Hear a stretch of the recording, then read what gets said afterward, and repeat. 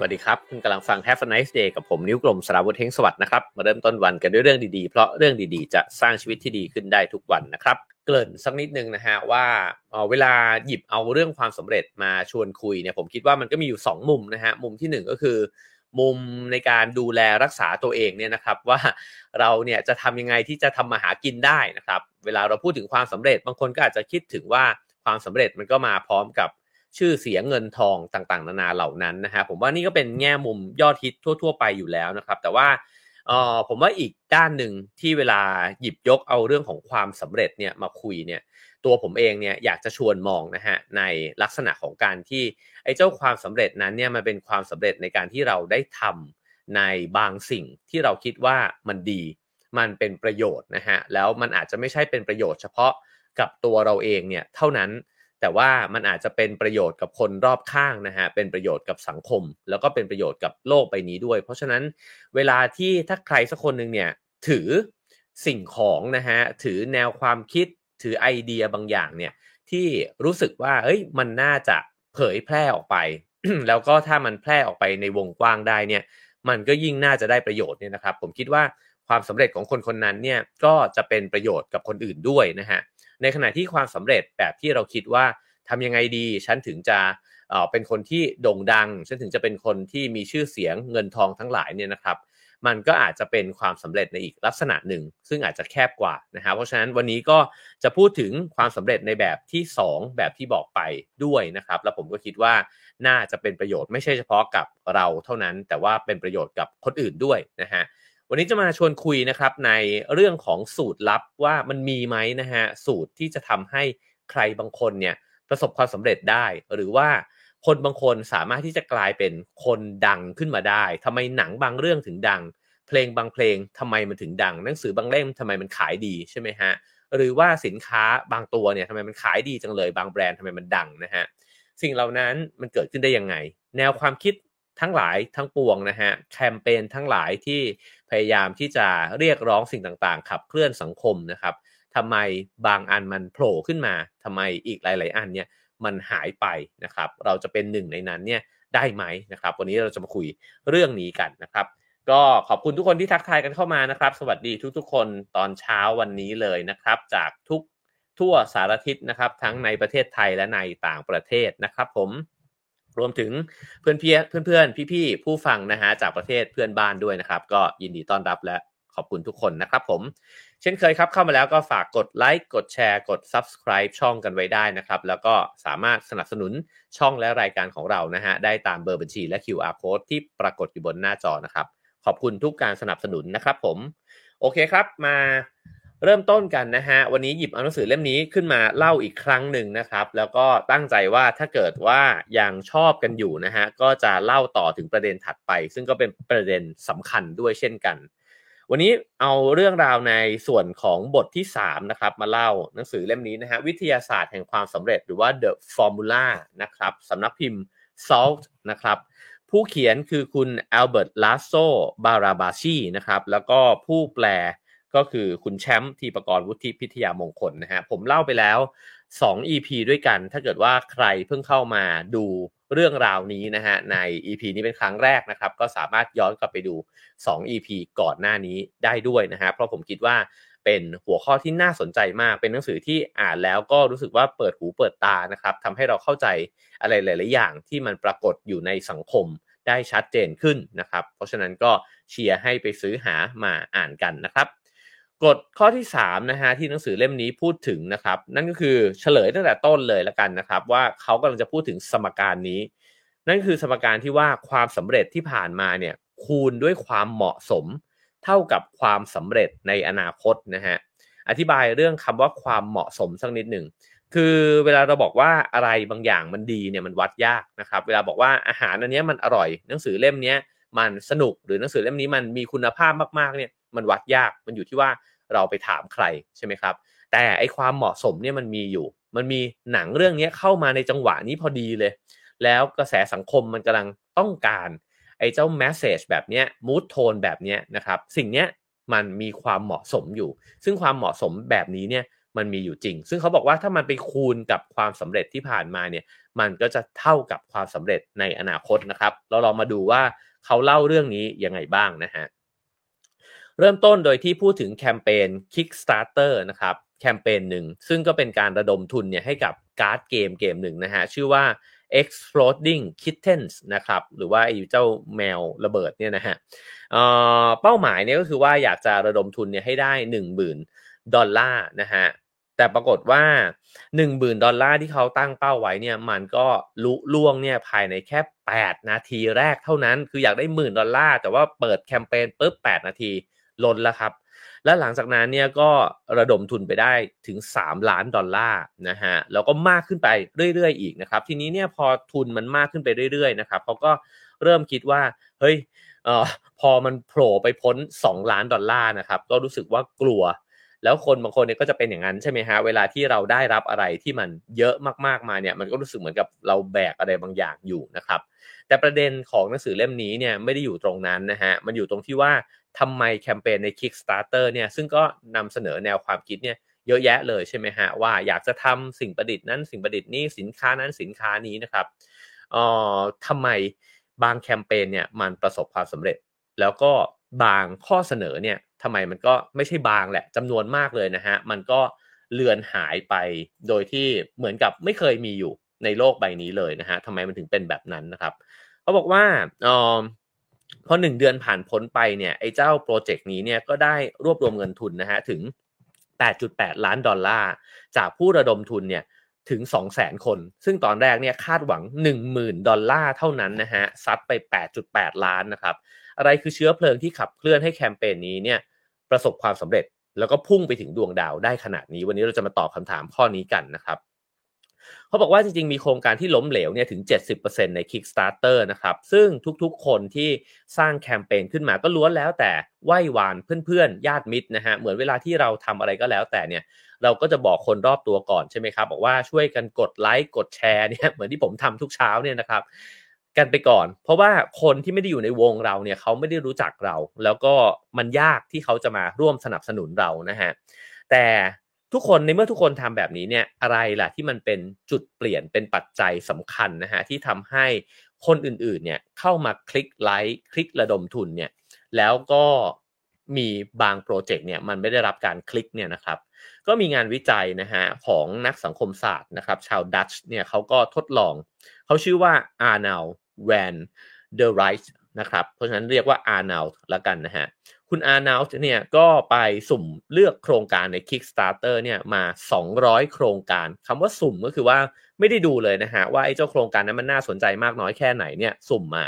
แล้วก็แต่ละโครงการเนี่ยมียอดระดมทุนไม่ต่างกันนั่นก็คือมียอดระดมทุนในจุดตั้งต้นเนี่ยที่เขาไปสุ่มมาเนี่ยอยู่ที่$0นะฮะเขาเริ่มต้นแบบนี้ฮะเลือกที่จะมอบเงินเล็กๆน้อยๆเนี่ยให้กับโครงการหนึ่งแล้วก็เพิกเฉยให้กับโครงการอีกครึ่งหนึ่งนะฮะก็คือสมมุติว่าเลือกมา200โครงการเนี่ย100โครงการเขาหย่อนเงินสนับสนุนเนี่ยไปเริ่มต้นก่อนแล้วก็อีก100นึงเนี่ยก็คือไม่ให้ตังค์คราวนี้มาลองสังเกตนะครับว่าหลังจากที่หย่อนตังค์เบื้องต้นไปมันเกิดอะไรขึ้นบ้างนะครับปรากฏว่าโครงการที่ได้รับเงินบริจาค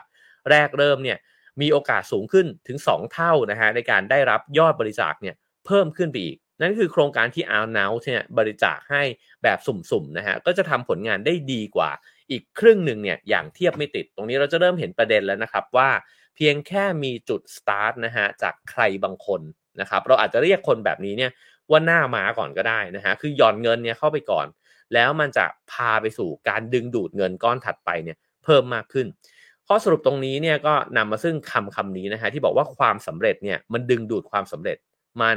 มันจะนำไปสู่ความสำเร็จถัดไปนะฮะโดยที่คนที่ดูประสบความสำเร็จเนี่ยก็จะดึงดูดความสำเร็จเพิ่มขึ้นนะฮะไม่ว่าผลงานของพวกเขาเนี่ยจะเป็นยังไงก็ตามตรงนี้อาจจะเจ็บปวดสักนิดนึงนะฮะแต่ว่ามันพูดถึงไอ้เจ้าการทดลองนี้อย่างชัดเจนว่าในเมื่อเขาไปสุ่มแคมเปญมาใช่ไหมฮะไอ้เจ้าไอเดียเหล่านั้นเนี่ยมันไม่ได้รับการคัดกรองเลยนะครับว่าอันเนี้ยมันดีกว่าหรือว่ามันไม่ได้ดีนะฮะแต่ว่าพอหย่อนเงินลงไปปุ๊บเนี่ยมันมีโอกาสที่จะทำเงินเพิ่มขึ้นเนี่ยได้อีกเยอะเลยนะฮะ ทีนี้พอเป็นแบบนี้เนี่ยเขาก็เรียกไอ้เจ้าปรากฏการณ์นี้เนี่ยว่าการยึดติดสถานะเดิมหมายความว่าเวลาเราอยากจะชอบเพลงสักเพลงหนึ่งเนี่ย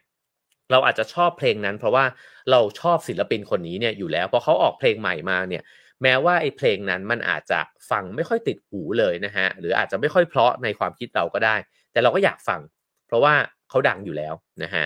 ทีนี้พอลองตัดภาพไปดูที่โลกของ World Wide Web นะฮะเขาบอกว่าไอ้เจ้าเว็บไซต์ที่เราใช้กันอยู่เนี่ยเราก็มีความเข้าใจว่ามันอยู่ในแพลตฟอร์มที่มันถูกสร้างอย่างเป็นประชาธิปไตยคือทุกๆคนเนี่ยมีโอกาสที่จะเติบโตอย่างเท่าเทียมกันนะฮะแล้วก็ทุกคนอยู่ในเกณฑ์การเข้าถึงเนี่ยที่คล้ายๆกันนะครับแต่เขาก็บอกว่าในแง่ของความเป็นจริงลองไปดูสิเราจะเห็นว่ามีเว็บไซต์จำนวนมากมายมหาศาลเลยเนี่ยราวกับว่ามันไม่มีตัวตนอยู่เนี่ยในโครงข่ายอินเทอร์เน็ตนะครับในขณะที่มีเว็บไซต์เพียงไม่กี่แห่งเท่านั้นเองที่เป็นหับแล้วก็ผู้คนเนี่ยเข้าไปมารุมมาตุ้มกันอยู่ในนั้นนะฮะเช่น Google Amazon Facebook อะไรแบบนี้เนี่ย YouTube ทั้งหลายเนี่ยนะครับก็เป็นสิ่งที่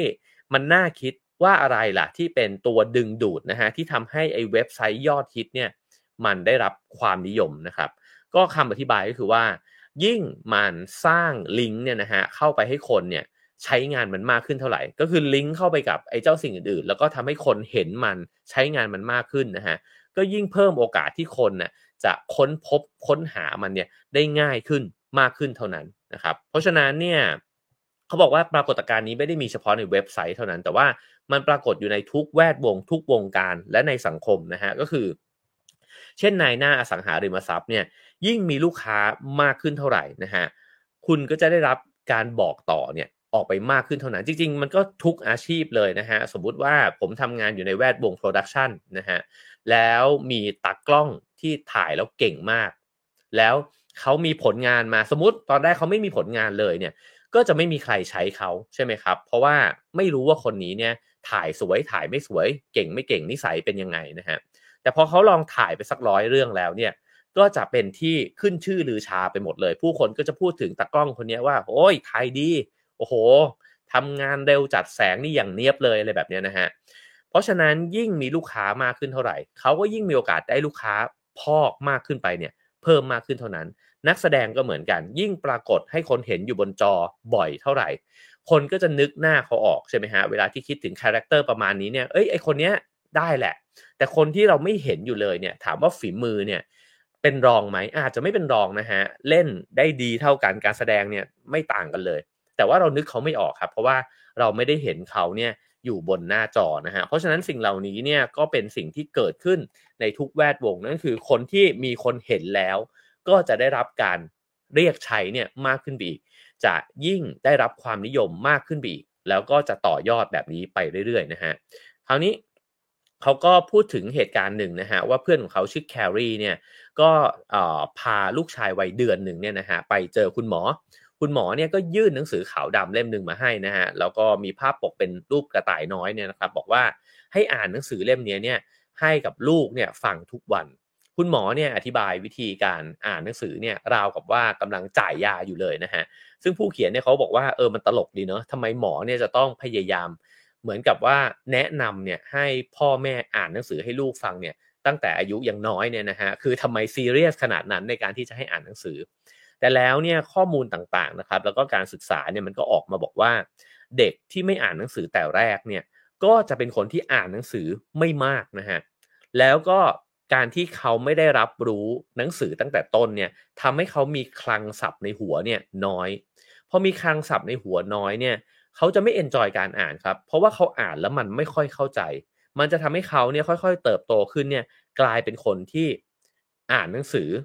ไม่ค่อยเหมือนกับไม่สนุกในการอ่านหนังสืออะเพราะว่าประสบการณ์ในการอ่านเนี่ยมันสั่นคลอนเขาคือกลายเป็นว่าทุกครั้งที่อ่านหนังสือมันกลายเป็นยาขมนะครับในขณะที่เด็กที่พ่อแม่เนี่ยอ่านหนังสือให้ฟังตั้งแต่1เดือนเนี่ยเติบโตมาเป็นคนที่คุ้นเคยกับเรื่องราวคุ้นเคยกับคำศัพท์นะครับแล้วก็พออ่านหนังสือเองออกปุ๊บเนี่ยก็จะชอบอ่านหนังสือแล้วเขาก็บอกว่าเด็กที่ชอบอ่านหนังสือเนี่ยนะฮะขณะที่ชอบพกหนังสือติดตัวไปเรื่อยๆเนี่ยจะซึมซับคำศัพท์ใหม่ๆเนี่ยราว10 ล้าน10 ล้านคำต่อปีนะฮะ ซึ่งมันแตกต่างกันมากลองคิดดูนะฮะเด็ก2คนคนนึงพกหนังสือไปไหนมาไหนติดตัวตลอดเวลากับอีกคนนึงเนี่ยไม่ชอบอ่านหนังสือเลยนะครับอาจจะนั่งไถหน้าจอโทรศัพท์เล่นเกมไปเนี่ยไอ้เจ้าคนแรกเนี่ยมีคำศัพท์ในหัวเนี่ยมากขึ้นเรื่อยๆปีละ10ล้านคำมันส่งผลอะไรนะฮะมันก็ส่งผลให้การอ่านหนังสือมันเป็นความบันเทิงนะครับมันกลายไปเป็นความรื่นรมย์ผมว่าสิ่งนี้เนี่ยผมก็พบจากการทำรายการ Have a Nice Day นะครับถามว่าผมอ่านหนังสือเนี่ยออกอยู่แล้วหมายถึงว่าหนังสือภาษาไทยเนี่ยมันก็ต้องอ่านออกอยู่แล้วนะฮะแก่ปูนนี้นะครับแต่ว่าความเอนจอยในการอ่านหรือว่าความทักษะในการจับใจความเนี่ยผมว่าผมเพิ่มขึ้นมากกว่าตอนเรียนนะฮะยังพูดกับชิงอยู่เรื่อยๆว่าถ้าเกิดว่าตอนเรียนเนี่ยอ่านหนังสือได้ขนาดนี้เนี่ยคิดว่าคงจะมีชีวิตที่ดีกว่านี้ไปแล้วนะ ซึ่งสิ่งเหล่านี้เนี่ยมันสำคัญมากเลยเพราะว่ามันช่วยทำให้เราเนี่ยคุ้นชินนะฮะกับไอ้เจ้ากิจกรรมนั้นนะครับแล้วก็ทำให้เราอยากอ่านมากขึ้น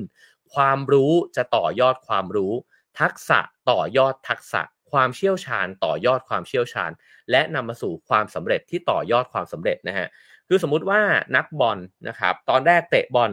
เก่ง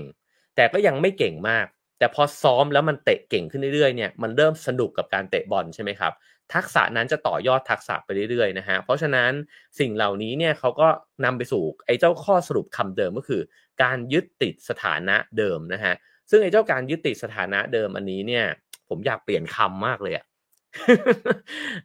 ผมคิดว่ามันก็คือการที่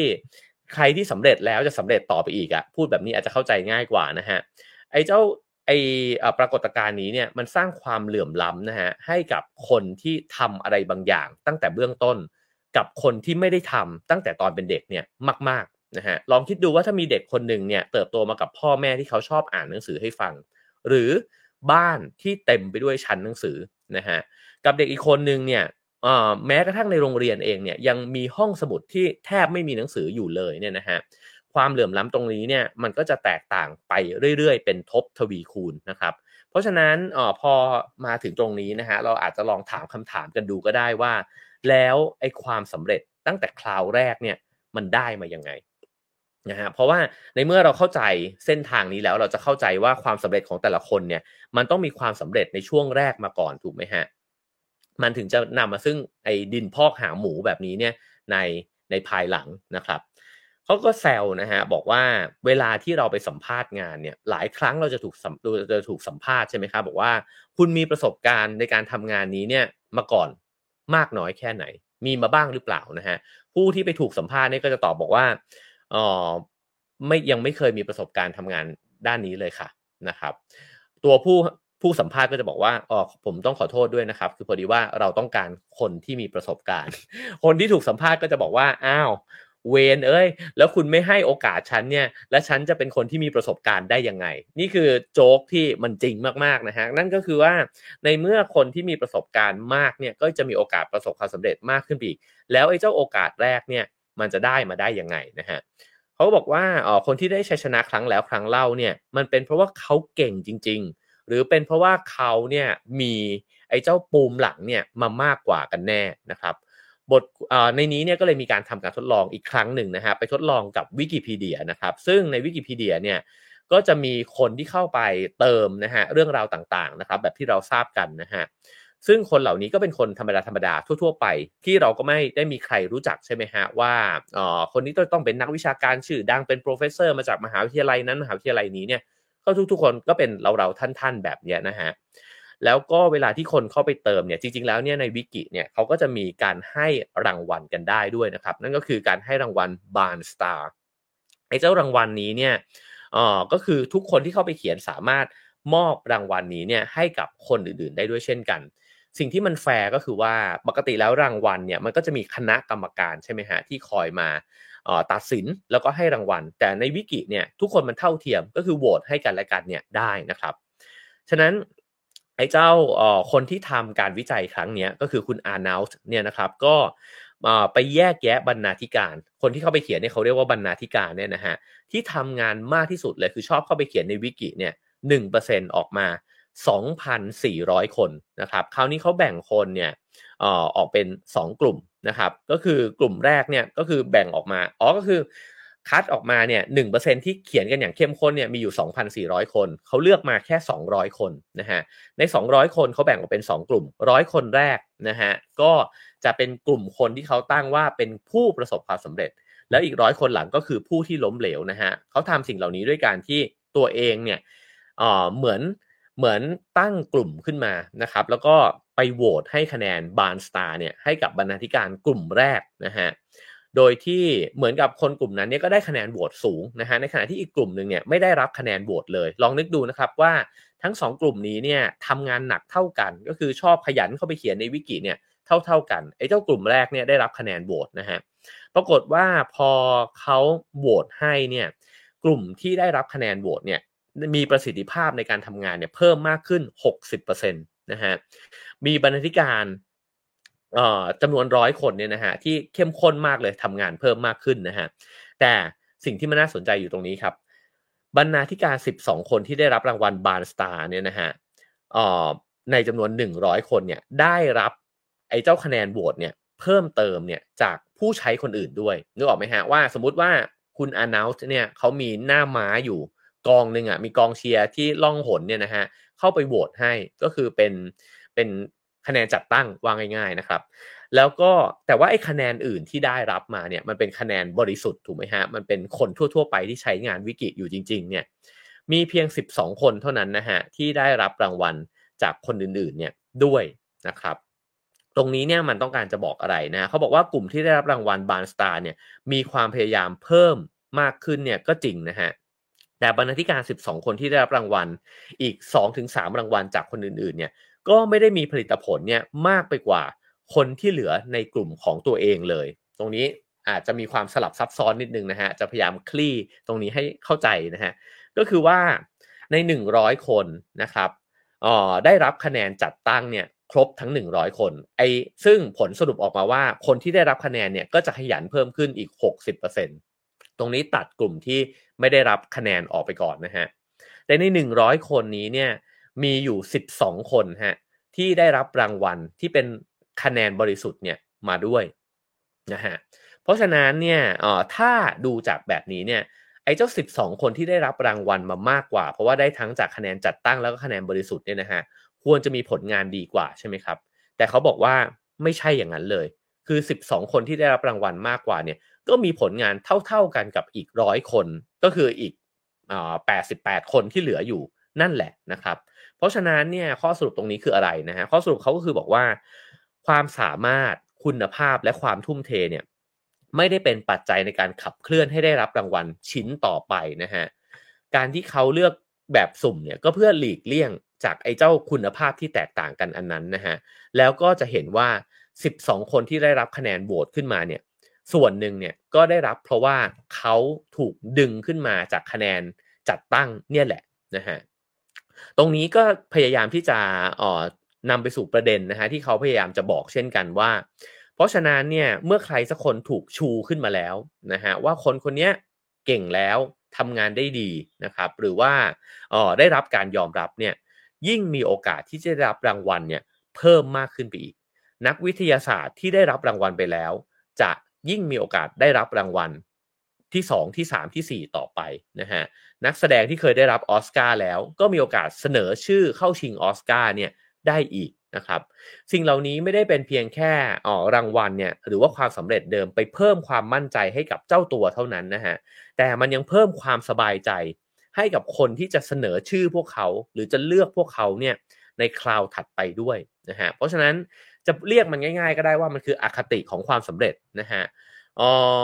หมายความว่าสมมุติว่าในปีหนึ่งเนี่ยมีนักแสดงหญิงที่เป็นนักแสดงนำเนี่ยโอ้โหเล่นเก่งหลายคนเลยนะครับมากองกันอยู่ต่อหน้ากรรมการเนี่ย15คนนะฮะใน15คนนั้นเนี่ยสมมุติว่ามันมีอยู่5คนเนี่ยที่เคยได้รับออสการ์ไปแล้วหรือเคยเสนอชื่อเข้าชิงออสการ์แล้วเนี่ย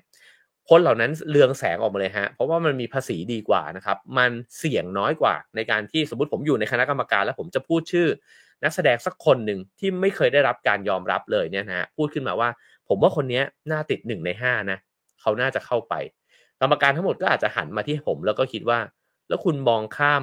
ไอ้เจ้าคนเจ๋งๆทั้งหลายเนี่ย ข้ามหัวคนเหล่านั้นไปได้ยังไงนะครับเพราะฉะนั้นตรงนี้เนี่ยมันก็เป็นอคติที่มัน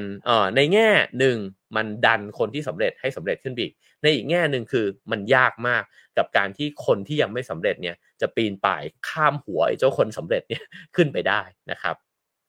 คราวนี้มาลองดูในเวทีนักดนตรีนะฮะเขาก็บอกว่าบนในเวทีดนตรี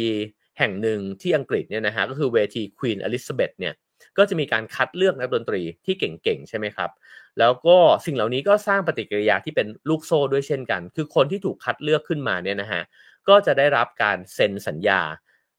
อัดอัลบั้มนะครับแล้วก็ได้บรรจุเข้าบัญชีนักดนตรีชั้นนำนักวิจารณ์ทั้งหลายเนี่ยก็จะชื่นชมพวกเขานะฮะก็คือพวกเขาจะถูกชูขึ้นมาแล้วเนี่ยเรียบร้อยนะฮะแล้วเขาก็กลับไปพูดถึงประเด็นใน EP แรกที่ผมเล่าเนี่ยอีกครั้งหนึ่งว่า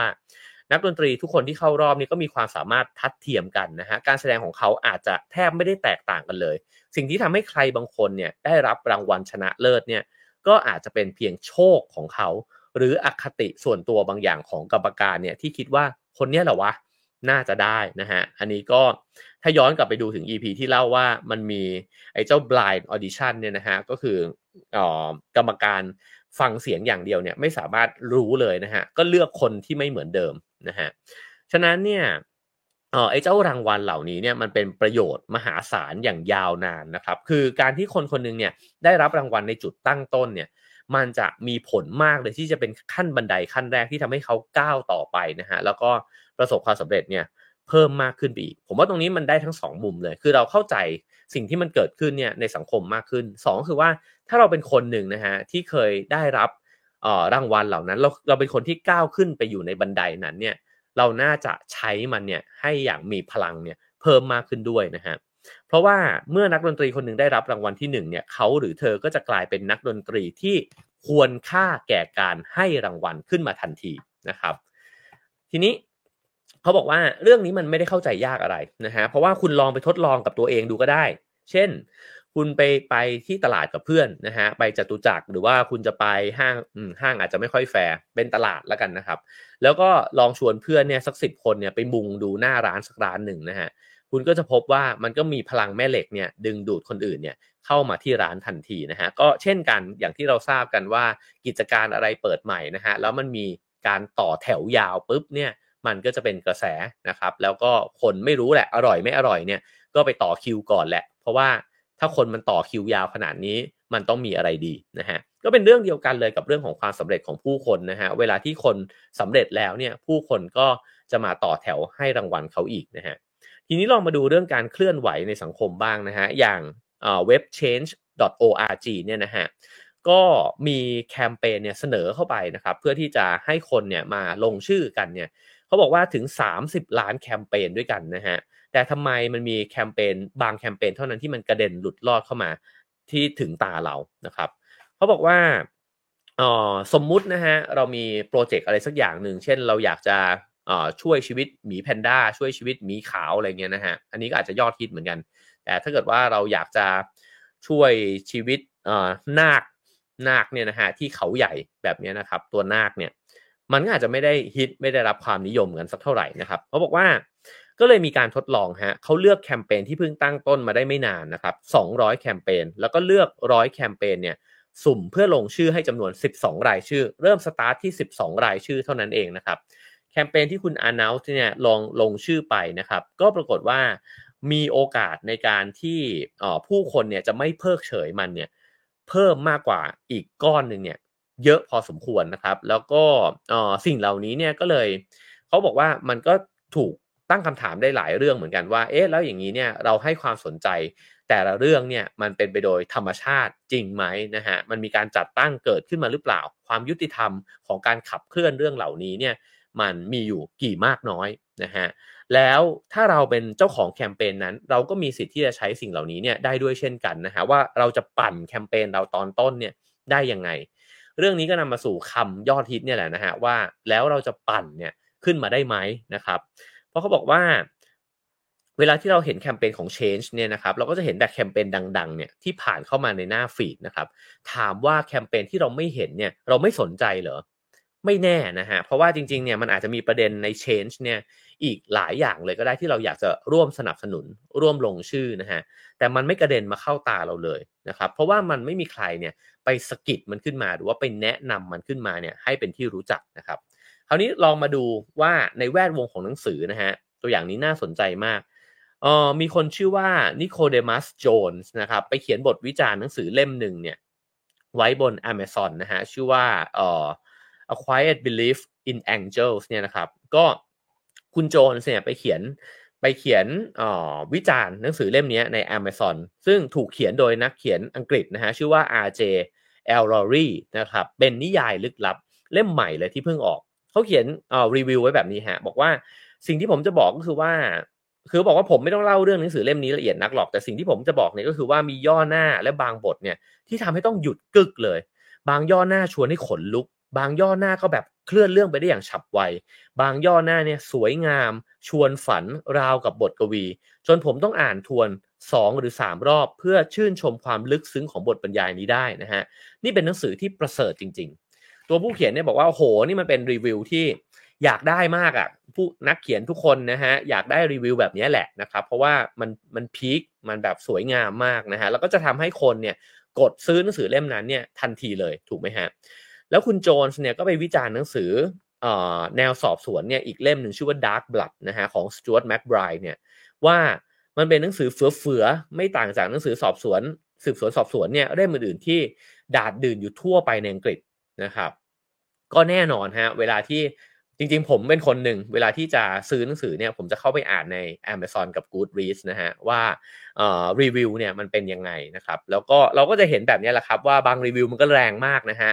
แล้วก็ทำให้เราหยุดกึกเลยว่าอ้าวเฮ้ยหรือมันห่วยวะนะครับหรือมันไม่ควรอ่านวะเล่มเนี้ยนะครับเพราะฉะนั้นรีวิวในโลกยุคนี้เนี่ยในโลกยุคโซเชียลมีเดียเนี่ยมันสำคัญมากใช่ไหมครับแล้วเราก็ขายของแล้ว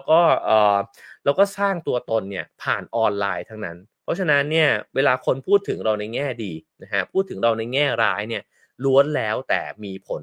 กับเราทั้งสิ้นนะฮะทีนี้เนี่ยไอ้เจ้าความสำเร็จหรือความล้มเหลวในโลกยุคปัจจุบันเนี่ยมันก็ถูกได้รับอิทธิพลเนี่ยนะฮะจากคำรีวิวเหล่านี้เนี่ยอยู่ตลอดเวลา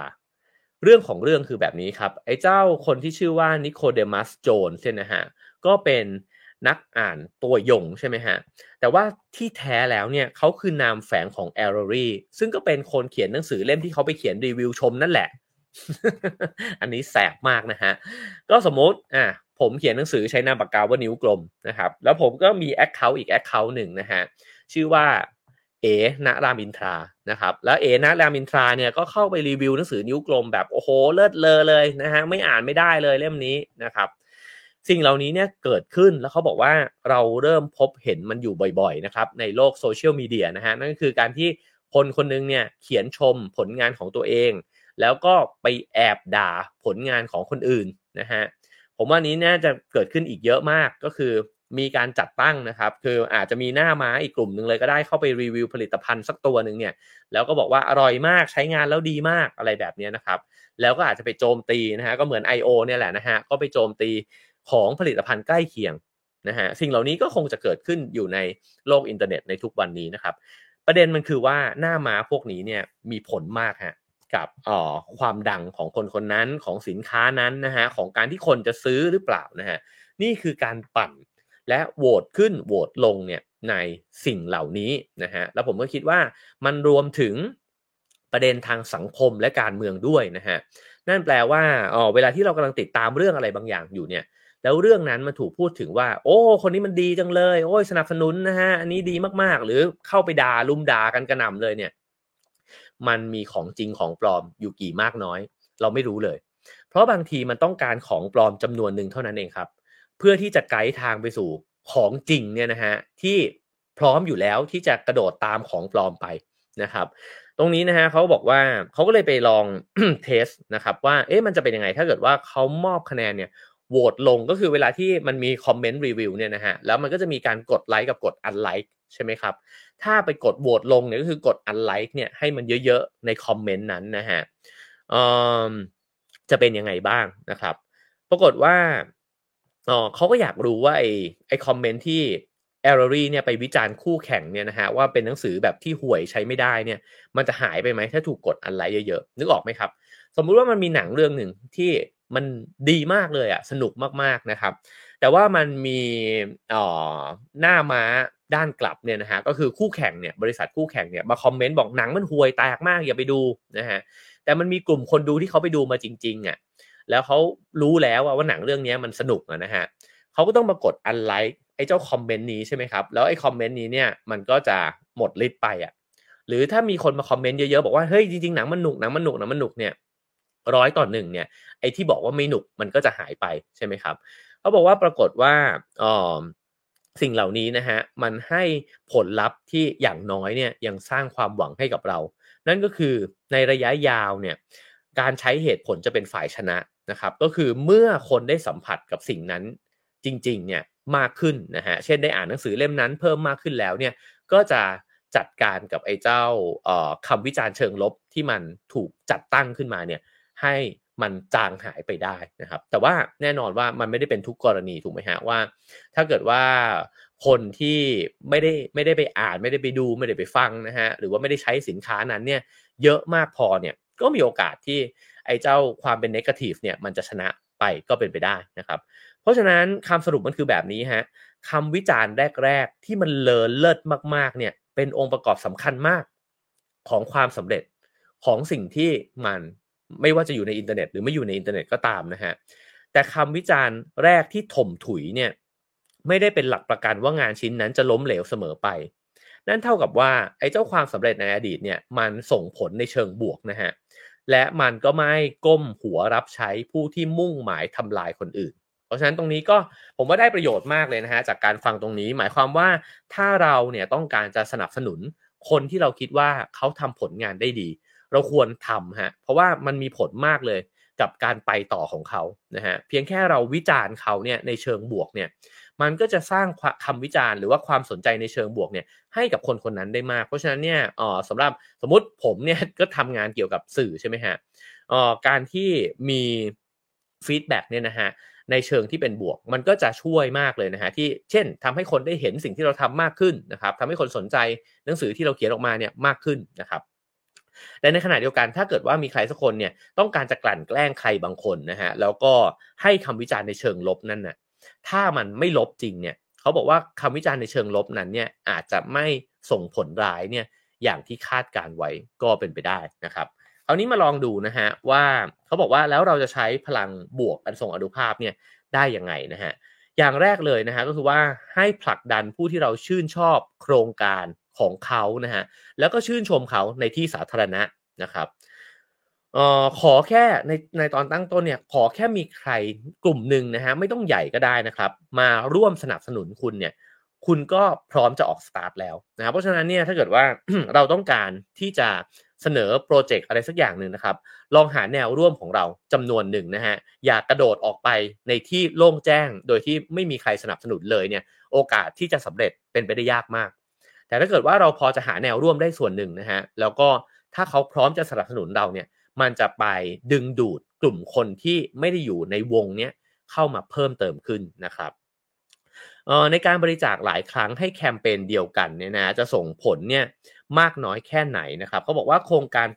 68% เนี่ยล้มเหลวในกรณีที่ไม่มีคนเนี่ยใส่เงินเข้าไปบริจาคในตอนต้นเลยมีโครงการเพียง 26% เท่านั้นนะฮะที่ล้มเหลวหลังจากที่เขาเนี่ยเป็นหน้าม้าหยอดลงไป1ครั้งคือ0กับ1ต่างกันมากพอมีคนหยอดลงไป1ครั้งปุ๊บเนี่ยจะมีโครงการถึง 26% เลยที่ประสบความสำเร็จมากขึ้นนะฮะแต่พอเขาบริจาคเพิ่มจำนวนไปเป็นการบริจาคจากคนเดียวกันเนี่ยนะฮะสมมุติผมสนใจโครงการนี้แล้วอยากให้มันเกิดขึ้นจริงนะฮะผมหยอดไปสราวุธเนี่ย1ครั้ง2ครั้ง3ครั้ง4ครั้งเนี่ยนะฮะปรากฏว่าผลลัพธ์ที่มีก็คือว่าโครงการเนี่ยก็ล้มเหลวลงเพียง 13% นะฮะมันจะมีข้อสรุปหนึ่งที่น่าสนใจจากการทดลองนี้นะฮะก็คือว่าการสนับสนุนที่มากขึ้นในระยะแรกเนี่ยเป็นหลักประกันของความสำเร็จก็คืออยากสนับสนุนใครนะฮะให้สนับสนุนตั้งแต่ตอนเขาตั้งไข่ไม่งั้นเขาจะไม่มีแรงที่จะทำต่อแล้วเขาก็จะหายไปจากสารระบบเลยนะครับแต่มีหมายเหตุตัวโตๆอยู่ตรงนี้ครับเมื่อกี้จากที่ข้อมูลที่ผมเล่าไปอาจจะฟังไม่ค่อยชัดนะฮะแต่ว่าลองฟังข้อสรุปนี้จะชัดมากนั่นก็คือ จำนวนเงินบริจาคที่เพิ่มขึ้นเนี่ยจะสร้างผลลัพธ์ที่น้อยลงอย่างต่อเนื่องหมายความว่าผู้ร่วมระดมทุนคนแรกเนี่ยจะดึงดูดผู้ร่วมระดมทุนเนี่ยเพิ่มขึ้นไปอีก 4.3 คนพอมี1คนแรกมันจะกลายเป็น 5-6 คนเนี่ยได้ในเวลาไม่นานแต่ผู้ร่วมระดมทุนอีก3คนต่อมาเนี่ยจะดึงดูดผู้ร่วมระดมทุนต่อไปเนี่ยนะฮะได้เพียงคนละ 1.7 คนเท่านั้นคือโดยค่าเฉลี่ยเนี่ยพอคนมันเยอะขึ้นนะฮะสนใจเยอะขึ้นเนี่ยแรงดึงดูดเนี่ยมันจะลดน้อยลงแล้วสมมุติว่าเรามีคนติดตาม10คนนะฮะไอ้เจ้า10คนเนี้ยจะกระจายไปสู่40คนเนี่ยไม่ยากแต่พอมีคนติดตามล้านคนแล้วเนี่ยล้านคนมันอาจจะเพิ่มขึ้นอีกแค่ประมาณ1,000 คนอะไรแบบนี้นะคือสัดส่วนเนี่ยมันจะน้อยลงแล้วเพราะว่าไอ้แรงดึงดูดตอนช่วงน้อยเนี่ยมันจะมากกว่าแรงดึงดูดในช่วงที่มากนะครับมันก็มีเพดานของมันอยู่ด้วยเช่นกัน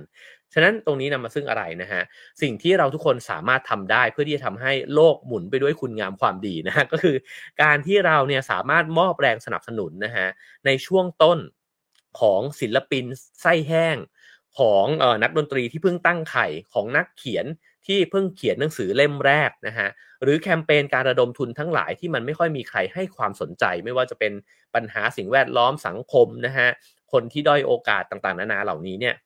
การที่เราเป็นคนแรกๆเข้าไปเนี่ยสำคัญมากๆนะฮะสำหรับคนเหล่านี้เพราะอะไรนะฮะเพราะว่าเขาเป็นคนที่ยังไม่สำเร็จแล้วคนที่ไม่สำเร็จเนี่ยถ้าเราฟังสิ่งที่ผมเล่าถึงหนังสือเล่มนี้มา3ตอนนะฮะเราจะเห็นเลยว่ามันไม่ง่ายเลยครับกับการที่คนหนึ่งเนี่ยจะก้าวมาสู่แสงไฟได้นะฮะแล้วเราสามารถเป็นส่วนสนับสนุนแสงไฟเล็กๆเนี่ยที่ส่องไปที่เขาเนี่ยแล้วทำให้คนที่มีความมุ่งมั่นตั้งใจและมีฝีมือเนี่ยได้มีโอกาสเพิ่มมากขึ้นแล้วเขาก็จะสร้างสรรค์สิ่งดีๆเนี่ยได้เพิ่มมากขึ้นด้วยเช่นกันนะครับฉะนั้นกลับไปที่ตัวเหตุผลนะครับว่าทำไมมันถึงเป็นแบบนั้นเนี่ยเขาบอกว่ามนุษย์เราเนี่ยมันไม่ชอบความเสี่ยงเวลาที่เราจะตัดสินใจอะไรสักอย่างหนึ่งเนี่ยเรามองหาสัญญาณปลอดภัยและเพื่อนที่จะร่วมหัวจมท้ายเนี่ยด้วยเสมอนะฮะฉะนั้นเวลาที่เราอยากจะสนับสนุนใครสักคนหนึ่งเราก็จะ play safe ใช่ไหมครับว่าสนับสนุนคนนี้ไปแล้วเนี่ยก็คงจะได้ดีนะฮะเราจะซื้อหนังสือสักเล่มหนึ่งเราก็จะซื้อจากคนที่คิดว่าก็คนนี้ก็เขียนมาหลายเล่มแล้วนี่หว่าเพราะฉะนั้นก็น่าจะเชื่อใจได้แบบนั้นนะฮะแล้วเราก็กลัวหน้าแตกด้วยถูกไหมฮะสมมุตินะครับเราไปดูหนังของผู้กำกับ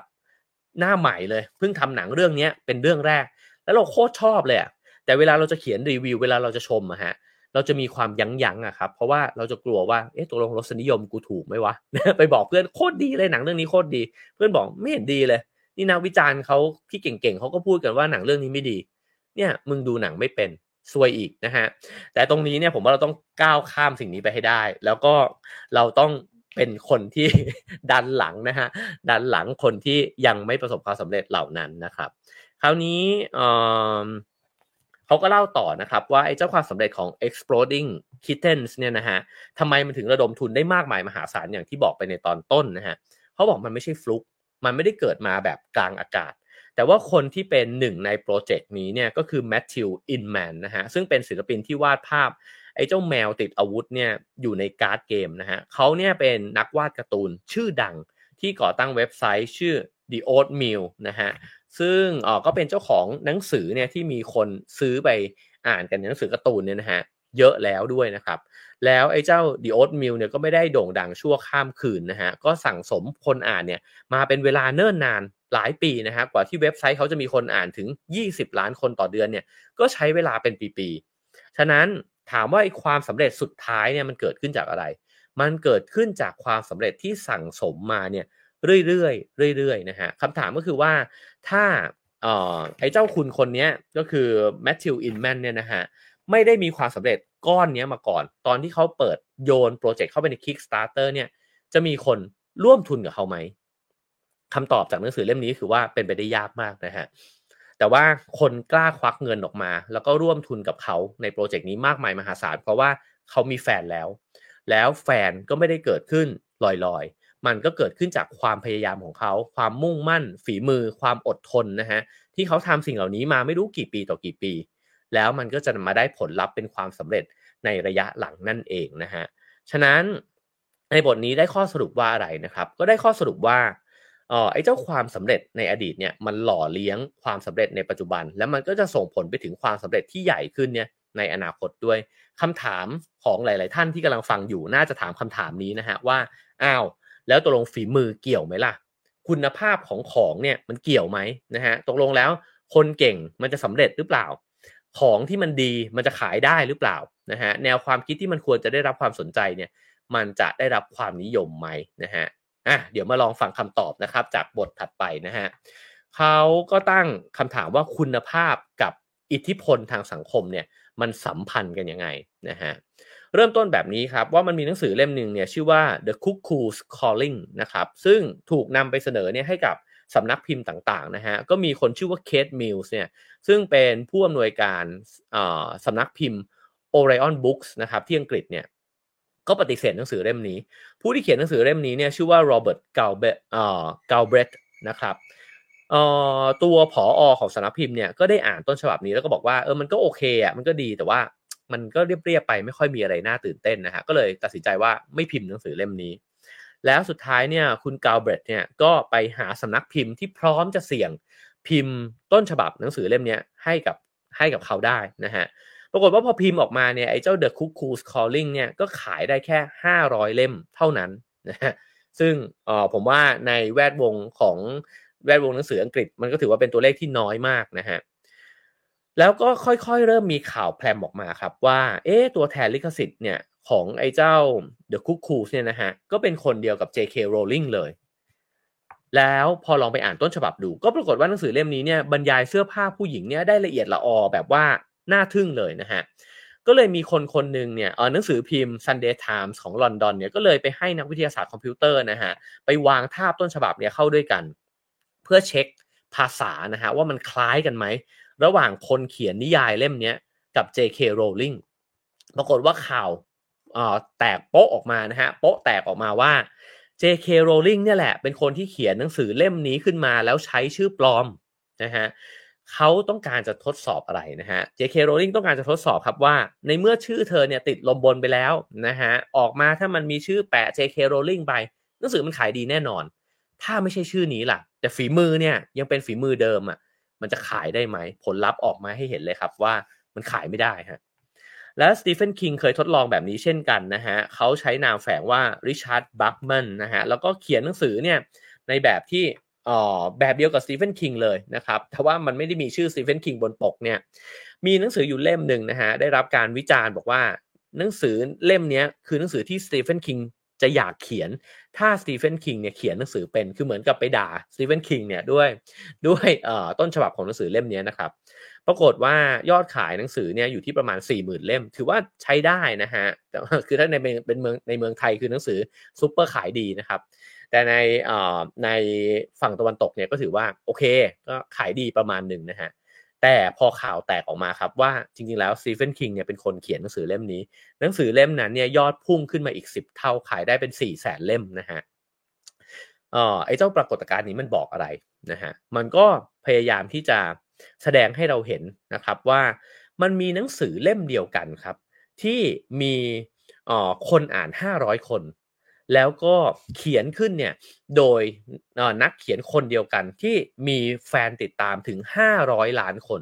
ก็คือคนเดียวกันเนี่ยสามารถเขียนต้นฉบับออกมาให้ขายได้500เล่มกับขายได้500ล้านเล่มได้นะฮะฉะนั้นนี่มันเป็นอิทธิพลของอะไรนะครับมันก็เป็นอิทธิพลของชื่อเสียงแล้วก็ของสังคมที่กระแสเนี่ยมันหมุนวนไปแล้วก็ทำให้คนนั้นเนี่ยได้รับความนิยมเพิ่มมากขึ้นเรื่อยๆนะฮะเขาบอกว่าแล้วมันง่ายไหมล่ะกับการที่เราจะไปขุดค้นแฮร์รี่พอตเตอร์ตอนที่มันยังไม่ดังนะฮะคำถามนี้น่าสนใจมากนั่นหมายความว่ามีหนังสือดีๆอีกมากมายเลยฮะที่ไม่ถูกพูดถึง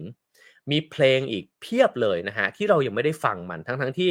มันก็เพราะไม่ต่างกับเพลงฮิตติดชาร์ตที่มัน100 ล้านวิวทั้งหลายนะครับเราจะเจอมันได้ยังไง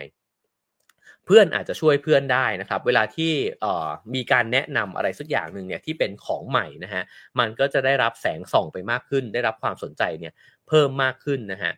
แล้วฝูงชนเนี่ยก็มักจะเลือกในสิ่งที่มันประหยัดเวลานะฮะเขาไม่ไปเสียเวลากับการไปทดลองสิ่งที่มันยังไม่เคยถูกพูดถึงหรอกนะฮะเพราะฉะนั้นไอ้การถูกพูดถึงเนี่ย มันก็เลยสำคัญนะครับคราวนี้เขาบอกว่าลองดูการทดลองนี้นะฮะเขาลองทดลองกับเพลงบ้างโดยที่เอาคนหนุ่มสาวเนี่ยถึง 14,000 คนนะฮะถูกต้อนเข้าไปอยู่ในห้องเสมือนก็คือให้คนหมื่นกว่าคนเนี่ยจัดเพลงของตัวเองตามรสนิยมตัวเองเลยนะฮะว่าให้เลือกเรียงลำดับเลย48เพลงที่คุณชอบมากๆแล้วคุณคิดว่ามันเป็นเพลงที่ดีนะครับแล้วคุณสามารถดาวน์โหลดเพลงนั้นเนี่ยเข้าไปในเครื่องของคุณได้ด้วยนะฮะเพราะว่าถ้าคุณดาวน์โหลดเพลงเข้าไปก็แปลว่าคุณอยากฟังมันอีกใช่ไหมฮะไอ้เจ้าเพลงที่ไม่ถูกดาวน์โหลดก็จะถูกคัดกรองไปว่ามันเป็นเพลงที่ห่วยแตกก็คือเพลงที่แย่นั่นเองนะฮะตรงนี้มันต้องการจะวัดอะไรมันต้องการจะวัดความเหมาะสมอย่างที่ผมเกริ่นไปในตอนต้นนะฮะว่าเวลาเราบอกว่าอะไรดีเนี่ยมันพูดยากนะฮะเพราะว่ามันอะไรดีของใครล่ะนะครับหนังสือเล่มนึงดีมันอาจจะดีสำหรับคนคนนึงแล้วมันก็อาจจะห่วยแตกสำหรับคนอีกกลุ่มนึงก็เป็นไปได้นะฮะแต่ความเหมาะสมเนี่ยมันวัดได้เพราะว่าความเหมาะสมของกลุ่มวัยรุ่นนะฮะสมมุติเขาเอากลุ่มวัยรุ่นเนี่ยเข้าไปทดลองหมื่นกว่าคนเนี่ยนะฮะมันจะเจอความเหมาะสมบางอย่างเนี่ยขึ้นมานะครับแล้วทีนี้เนี่ยผลลัพธ์มันออกมาเป็นอะไรนะฮะเขาบอกว่าจากผู้เข้าร่วมทดลองทั้งหมด 14,000 คนเนี่ยมีเพียงแค่กลุ่มหนึ่งเท่านั้นที่อยู่ในกลุ่มควบคุมนะฮะคนที่เหลือเนี่ยก็คือได้เลือกไปโดยที่เป็นอิสระนะฮะข้อแตกต่างก็คือว่าเอ่อมันจะมีคนอยู่กลุ่มหนึ่งฮะที่เห็นคะแนนก่อนหน้าที่เขาจะเลือกนึกออกไหมฮะสมมุติว่าเราเข้าไปดื่มน้ำนิดนึงนะครับ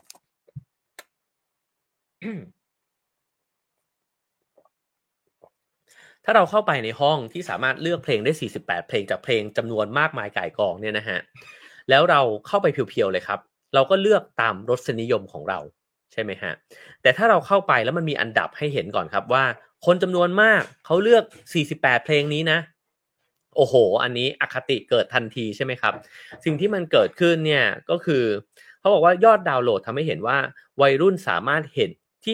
นภูมิปัญญาร่วมนะฮะในเครือข่ายสังคมเนี่ยช่วยให้เขาค้นหาเพลงต่างๆเนี่ยได้ง่ายดายขึ้นนะฮะ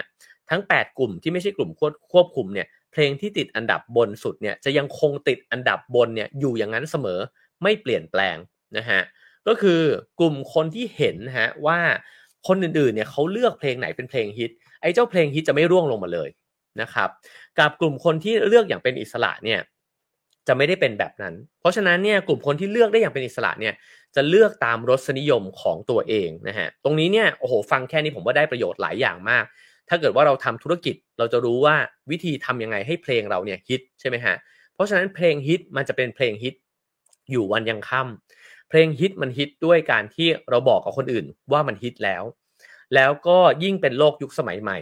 การที่คนเข้าไปรีวิวอะไรเยอะๆเนี่ยมันก็ทำให้สิ่งนั้นถูกมองเห็นเพิ่มมากขึ้น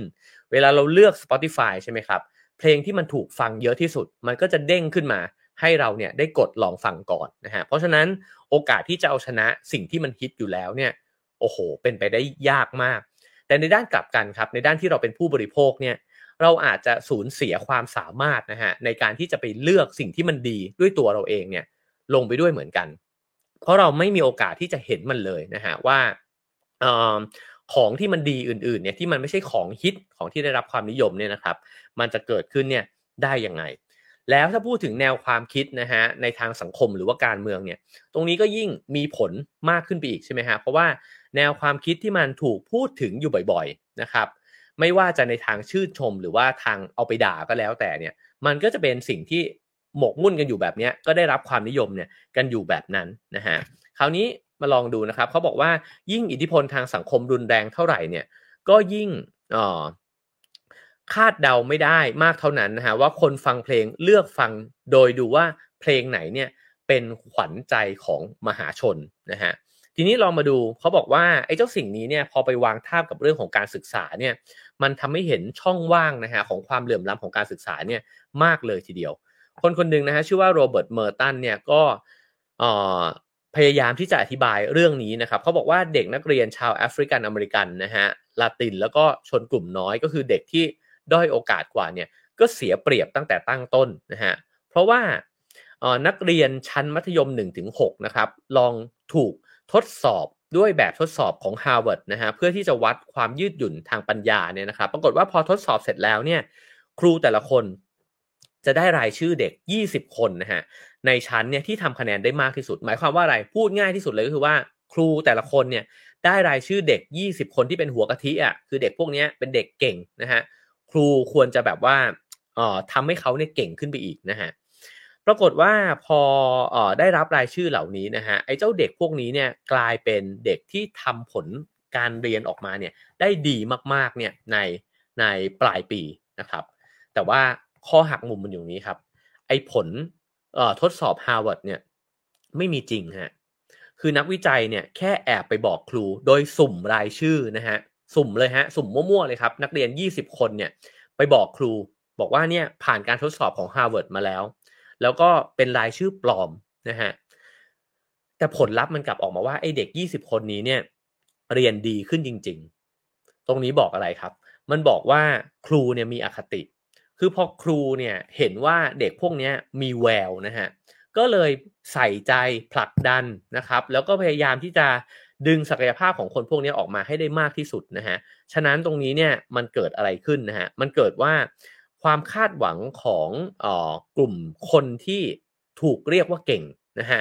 ก็จะยิ่ง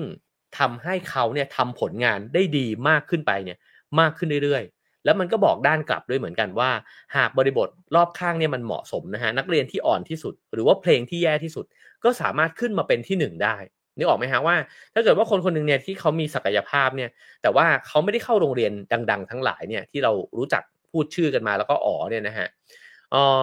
เขาก็จะไม่มีโอกาสเนี่ยในชีวิตที่จะขึ้นมาเนี่ยได้ง่ายๆเช่นกันแต่พอเราอาจจะเจอนักเรียน2คนนะฮะที่มีความสามารถเนี่ยใกล้เคียงกันเลยมีสติปัญญาใกล้เคียงกันเลยแต่เราอาจจะตัดสินเขาเนี่ยจากการที่บอกว่าอ๋อคุณจบโรงเรียนนี้มาเหรอโอ้งั้นโอเคว่ะคุณน่าจะทำอันนี้ได้มางั้นคุณมาทำเลยนะครับสิ่งเหล่านี้ก็เป็นเรื่องของอคติแล้วก็ความเหลื่อมล้ำเนี่ยด้วยเช่นกันนะฮะเพราะฉะนั้นเนี่ยเขาก็เลยลองทำนะครับว่าแล้วถ้าเกิดว่าสามารถปั่นคะแนนเพลงเนี่ยที่ไม่เป็นที่นิยมเนี่ยให้ดูเหมือนเพลงยอดฮิตเนี่ยนะฮะจะเป็นยังไงนะครับเอ่อซึ่งผลการทดลองเนี่ยมันออกมาบอกว่าคนที่เข้าไปคัดเลือกเพลงเนี่ยนะครับทุกคนเนี่ยรู้สึกลังเลใจทันทีเมื่อถูกบอกว่ามันมีเพลงเนี้ยที่ทุกๆคนที่เข้ามาในห้องเนี้ยก่อนหน้าเขาเนี่ยหลงรักมันมากนะครับมันจะทำให้เขาเปิดใจทันทีเลยว่างั้นฟังมันซะหน่อยแล้วมีแนวโน้มสูงด้วยครับที่เขาเนี่ยจะชอบเพลงนั้นนะฮะทีนี้ไอ้เจ้าคนทำการทดลองเรื่องดนตรีก็เลยลองทดลองต่อนะฮะว่าจะเกิดอะไรขึ้นเมื่อคะแนนเมื่อตารางคะแนนเนี่ยมันกลับด้านนะฮะบ่อนทำลายเพลงดีๆแล้วก็เชิดชูเพลงแย่ๆเนี่ยขึ้นมาแทนนะครับซึ่งไอ้การทดลองเนี้ยก็ลองเอาเพลงที่จริงๆแล้วเนี่ยได้รับความนิยมนะฮะคือคนฟังครั้งแรกเนี่ยรู้สึกชอบมันเนี่ยเยอะมากเนี่ยแต่เขาไปทดลองกับคนอีกกลุ่มหนึ่งนะครับโดยที่บอกกับคนกลุ่มนั้นเนี่ยว่ามันเนี่ยเป็นเพลงที่อยู่ท้ายตารางเลยนะครับปรากฏว่าใช้เวลาสักพักหนึ่งฮะผ่านผู้เข้าร่วมการทดลองเนี่ยหลายๆกลุ่มหลายๆคนนะฮะไอ้เจ้าเพลงที่ถูกบอกว่าห่วยแตกเนี่ยแต่จริงๆเนี่ยได้รับความนิยมเนี่ยนะฮะก็ค่อยๆไต่ลำดับคะแนนขึ้นมาเนี่ยอยู่ในท็อปชาร์ตเนี่ยสำเร็จนะครับตรงนี้บอกอะไรอีกหลายอย่างมากๆฮะหนึ่งก็คือว่าถ้าของมันดีจริงแล้วคนได้เจอมันนะฮะสุดท้ายมันจะขึ้นมาได้ครับซึ่งมันก็จะนำไปสู่ข้อสรุปถัดไปใช่ไหมครับว่าแล้วทำยังไงล่ะให้คนเห็นไอ้คุณภาพนั้นให้ได้นะฮะเพราะฉะนั้นเนี่ยตรงนี้มันมี2ส่วนด้วยกันนะครับ1ก็คือว่ามันไม่มีของไร้คุณภาพที่สามารถปั่นขึ้นมาได้และติดลมบนได้นานขนาดนั้นมันอาจจะได้รับรายได้ประสบความสำเร็จมีชื่อเสียงเนี่ยอยู่ช่วงเวลาหนึ่งนะฮะแต่ถ้าของสิ่งนั้นหรือว่าคนนั้นเนี่ยไม่มีคุณภาพจริงๆเนี่ยมันจะอยู่ได้ไม่นาน2ก็คือว่าแต่สำหรับของที่มีคุณภาพเนี่ยต้องหาวิธีปั่นตัวเองด้วยฮะเพราะไม่งั้นเนี่ยจะไม่ถูกแสงส่องไปเลยแล้วก็จะไม่มีโอกาสประสบความสำเร็จใดๆเลยนะฮะแล้วก็นำไปสู่ไอ้เจ้าเรื่องราวที่ผมเล่ามาในบทเมื่อสักครู่นี้นั่นก็คือว่าเมื่อคนคนหนึ่งหรือสินค้าหรืออะไรก็ตามแนวความคิดเนี่ยนะฮะได้รับความสนใจแล้วมันจะได้รับความสนใจมากขึ้นเรื่อยๆไปอีกนำมาซึ่งข้อสรุปที่เป็นบทนะฮะไอ้เจ้าสูตรลับเนี่ยนะครับที่เขียนไว้ในชื่อตอนเนี่ยนะฮะนั่นคือความสำเร็จเนี่ยคูณกับคุณภาพที่เหมาะสมของมันนะฮะจะเท่ากับความสำเร็จในอนาคตคือถ้าคนคนนึงเนี่ยสะสมความสำเร็จในอดีตมาแล้วเนี่ยแล้วตัวเองมีคุณภาพที่เหมาะสมด้วยนะฮะได้รับการยอมรับจากคนอื่นๆด้วยเนี่ยก็การันตีได้ว่าคุณจะได้รับความสำเร็จเนี่ย เพิ่มมากขึ้นไปอีกนะฮะแล้วก็ไอ้กำลังใจของเราก็คือว่าฝูงชนทั้งหลายเนี่ยอาจถูกต้อนให้สนับสนุนสิ่งที่ค่อนข้างดีเนี่ยให้โด่งดังขึ้นมาได้แต่ถ้าสิ่งนั้นเลวร้ายจริงๆเนี่ยฝูงชนทั้งหลายก็จะไม่เต็มใจสนับสนุนนะฮะอย่างน้อยเนี่ยก็ยังมีความหวังนะครับว่าคุณภาพเนี่ยจากงานวิจัยทั้งหลายเนี่ยก็ออกมาว่ามันก็ยังมีบทบาทสำคัญนะฮะในการที่จะทำให้มันประสบความสำเร็จขึ้นมานะครับคราวนี้เขาบอกว่าแล้วถ้าเกิดเรารู้อย่างนี้แล้วเนี่ยคำตอบมันคืออะไรนะฮะคำตอบก็คือว่าเราเนี่ยจริงๆคนที่เป็นเจ้าของแพลตฟอร์มเจ้าของร้านค้าหรือว่าคนที่มีโอกาสที่จะสนับสนุนแนวความคิดทั้งหลายเนี่ยนะฮะควรจะนำเอาสิ่งที่มีคุณภาพเนี่ยมาจัดเรียงให้คนเห็นตรงนี้ผมว่าเป็นประเด็นสำคัญมากนะฮะเช่นหนังสือเนี่ยมันมีหนังสือขายดีใช่ไหมครับแล้วก็หนังสือขายดีที่มีคุณภาพที่ดีด้วยเนี่ยนะฮะกับหนังสือที่มีคุณภาพดีแต่มันขายไม่ดีอ่ะถ้าเกิดว่าร้านเนี่ยสามารถที่จะมีพื้นที่นะฮะที่จะจัดเรียงหนังสือที่มีคุณภาพแต่ยังขายไม่ดีเนี่ยอย่างน้อยเนี่ยมันก็จะเป็นบันไดขั้นแรกนะฮะที่ทำให้หนังสือที่มีคุณภาพเนี่ยได้มีคนเห็นเพิ่มมากขึ้นนะฮะเพราะฉะนั้นเนี่ยหนังเองก็เหมือนกันถ้าหนังมันมีคุณภาพเนี่ยมันไม่ควรจะวัดกันแค่ว่าทำรายได้หรือเปล่านะฮะแต่ว่าหนังที่มันดีมันควรจะได้มีโอกาสได้มีเวทีให้มันได้อยู่แล้วก็ให้คนได้พิสูจน์คุณภาพของมันเนี่ยด้วยนะฮะหรือแนวความคิดทั้งหลายก็ด้วยเหมือนกันนะครับมันก็จำเป็นเหมือนกันที่เราจะต้องการแนวร่วมเนี่ยที่จะมาดึงมันเนี่ยขึ้นไปอยู่ในที่ที่แสงส่องถึงก่อนแล้วมันถึงจะหมุนของมันเนี่ยไปเองได้ถ้ามันมาเดี่ยวๆโดยตัวมันเองเนี่ยโอกาสที่มันจะงอกงามเป็นไปได้ยากมากๆนะฮะเพราะฉะนั้นเนี่ยในนี้เขาก็ให้ข้อสรุปนะครับบอกว่าจริงๆรีวิวทั้งหลายเนี่ยมันมีผลมากๆเขาบอกว่าสมมุติคุณสั่งผลิตภัณฑ์สักอย่างนึงเนี่ยมาจาก Amazon แล้วคุณใช้ไปเนี่ยคุณรู้สึกว่าไม่ได้ถูกใจมันสักเท่าไหร่กำลังนั่งลงเขียนรีวิวเลยครับกำลังจะซัดมันเลยแล้วก็บอกว่าเอาไปสัก3 ดาวแล้วกันนะครับแต่ว่าเหลือบไปเนี่ยปรากฏว่าไอ้รีวิวก่อนหน้าคุณเนี่ยเขาให้5 ดาวทั้งนั้นเลยอ่ะมันมีผลกับการเขียนรีวิวคุณมากครับไม่งั้นคุณจะเป็นตัวประหลาดใช่ไหมฮะก็เลยกลายเป็นว่าเราเขียนรีวิวเนี่ยด้วยความประนีประนอมเพิ่มมากขึ้นแล้วก็บอกว่ามันก็ไม่ค่อยถูกใจแต่จริงๆมันก็มีดีอยู่บ้างนะแล้วแทนที่คุณจะให้3 ดาวก็กลายเป็นว่าให้4 ดาวไปนะฮะฉะนั้นนี่ก็คือการทำงานของ I.O. นั่นเองนะครับการที่มีคนที่เป็นหน้าม้าจำนวนหนึ่งเนี่ยมาแสดงความคิดเห็นไปก่อนหน้านั้นแล้วเนี่ยมันส่งผลนะครับทั้งด้านไปด้านกลับก็คือว่าถ้าจะด่าเราก็ไม่รู้ว่าเราจะด่าไปได้เยอะไหมนะครับกับอีกด้านนึงก็คือว่าบางคนก็เลยด่าแรงไปเลยในเมื่อมันมีความคิดเห็นเนี่ยแบบนึงชัดเจนไปแล้วเนี่ยงั้นถ้าฉันจะแสดงความคิดเห็นของฉันให้คนได้เห็นเนี่ยฉันก็ต้องเล่นใหญ่นะครับและนี่ก็เป็นสิ่งที่เกิดขึ้นเนี่ยในโลกออนไลน์เนี่ยอยู่ตลอดเวลานะครับฉะนั้นเขาก็พูดนะฮะบอกว่าเราเนี่ยสิ่งที่เราได้เรียนรู้จากทั้งหมดที่เล่ามาก็คือว่าเราอาจจะต้องทบทวนรสนิยมตัวเองอย่างดีมากๆเลยนะฮะเพราะไม่งั้นเราก็ไหลไปกับกระแสความนิยมหรือว่าความสำเร็จในอดีตเนี่ยนะฮะของใครก็ตามของสินค้าใดก็ตามนะครับแล้วคนนั้นเนี่ยก็ติดลมบนไปแล้วอยู่แล้วแน่นอนนะฮะฉะนั้นทบทวนกับตัวเองดีๆแล้วเราอาจจะเลือกสิ่งต่างๆเนี่ยได้แม่นยำมากขึ้นนะครับตอบสนองความต้องการตัวเองได้มากขึ้นแล้วก็นอกจากนั้นเรายังเป็นผู้สนับสนุนคนที่ตั้งใจดีคนที่มีฝีมือแต่ยังไม่ดังเนี่ยได้ด้วยนะฮะและสิ่งนี้ก็จะสำคัญมากๆกับการเลือกลงคะแนนเสียงเลือกตั้งเนี่ยของทุกๆคนด้วยนะฮะเพราะว่าคนหรือว่าไอ้เจ้าพรรคนะฮะหรือผู้คนทั้งหลายหรือนโยบายเนี่ยมันก็จะถูกไฮไลท์ขึ้นมาถูกแบบว่าถูกพูดถึงนะครับแล้วก็ถูกไปรุมเนี่ยนะฮะรุมให้ความคิดเห็นเนี่ยกับบางเรื่องบางคนนะครับแล้วเรา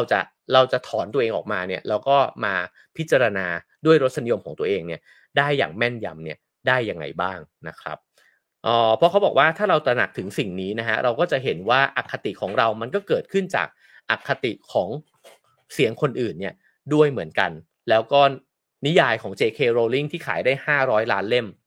กับ500 เล่มเนี่ยผมว่ามันตอบทุกอย่างที่เล่ามาเรียบร้อยแล้วนะฮะฉะนั้นเขาก็สรุปแบบนี้นะฮะว่ากฎข้อที่3เนี่ยบอกกับเราว่าเมื่อผลิตภัณฑ์เนี่ยมีทั้งความเหมาะสมและความสำเร็จที่ผ่านมาแล้วเนี่ยความสำเร็จในระยะยาวเนี่ยของมันจะถูกกำหนดโดยความเหมาะสมเพียงอย่างเดียวหมายความว่าถ้าคุณสะสมความสำเร็จมานะฮะแล้วก็คิดว่า ความสำเร็จนั้นเนี่ยจะสานต่อไปสู่ความสำเร็จของคุณมากขึ้นไปเรื่อยๆมันจะมาถึงจุดหนึ่งนะฮะแต่ถ้าเกิดไม่พัฒนาคุณภาพของตัวเองเลยของสินค้านั้นเลยเนี่ยสุดท้ายแล้วพลังของความสำเร็จมันก็จะเหี่ยวลงแล้วไม่สามารถดันหลังเราเนี่ยไปต่อได้เรายังต้องพัฒนาคุณภาพของเราเนี่ยขึ้นไปอยู่เรื่อยๆนะฮะสุดท้ายแล้วสิ่งที่จะเหลือรอดอยู่คือสิ่งที่เหมาะสมเท่านั้นเพลงที่ดีที่สุดจะรอดบริษัทที่น่าเชื่อถือที่สุดก็จะอยู่รอดเทคโนโลยีที่เหนือกว่าก็จะอยู่รอดนะฮะเมื่อผลงานเนี่ยวัดค่าได้แล้วเนี่ยในระยะยาวเนี่ยมันจะวัดกันที่คุณภาพนั้นนะฮะโอเคครับผมกำลังจะหา landing นะฮะโอเคผมจบด้วยเรื่องนี้แล้วกันนะครับเขาบอกว่ามันมีปรากฏการณ์หนึ่งเกิดขึ้นนะฮะก็คือในปี1977เนี่ยมีคน2คนชื่อว่าเบนโคเฮนแล้วก็เจอร์รี่กรีนฟิลด์นะครับอยากจะเปิดร้านไอศกรีมขึ้นนะฮะคืออยากทำไอติมเนี่ยขึ้นมาก็เลยไปเปิดร้านไอติมเนี่ยในปั๊มน้ำมันเก่าที่ถูกตกแต่งขึ้นมาใหม่นะฮะเชื่อว่าจะขายดีแน่ๆแล้วเพราะว่าเขาเนี่ยผสมรสชาติประหลาดๆเนี่ยลงไปในไอศกรีมนะฮะแล้วใครได้กินก็จะรู้สึกว่าเฮ้ยมันเป็นรสแปลกใหม่นะครับแต่ตอนแรกไม่ได้ดังเลยฮะแล้วก็ขายได้บ้างไม่ได้บ้างขายในหมู่เพื่อนๆนะฮะจนกระทั่งขายไปปีนึงครับรู้สึกว่าทำยังไงดีให้มันดังขึ้นมาได้บ้างเขาใช้วิธี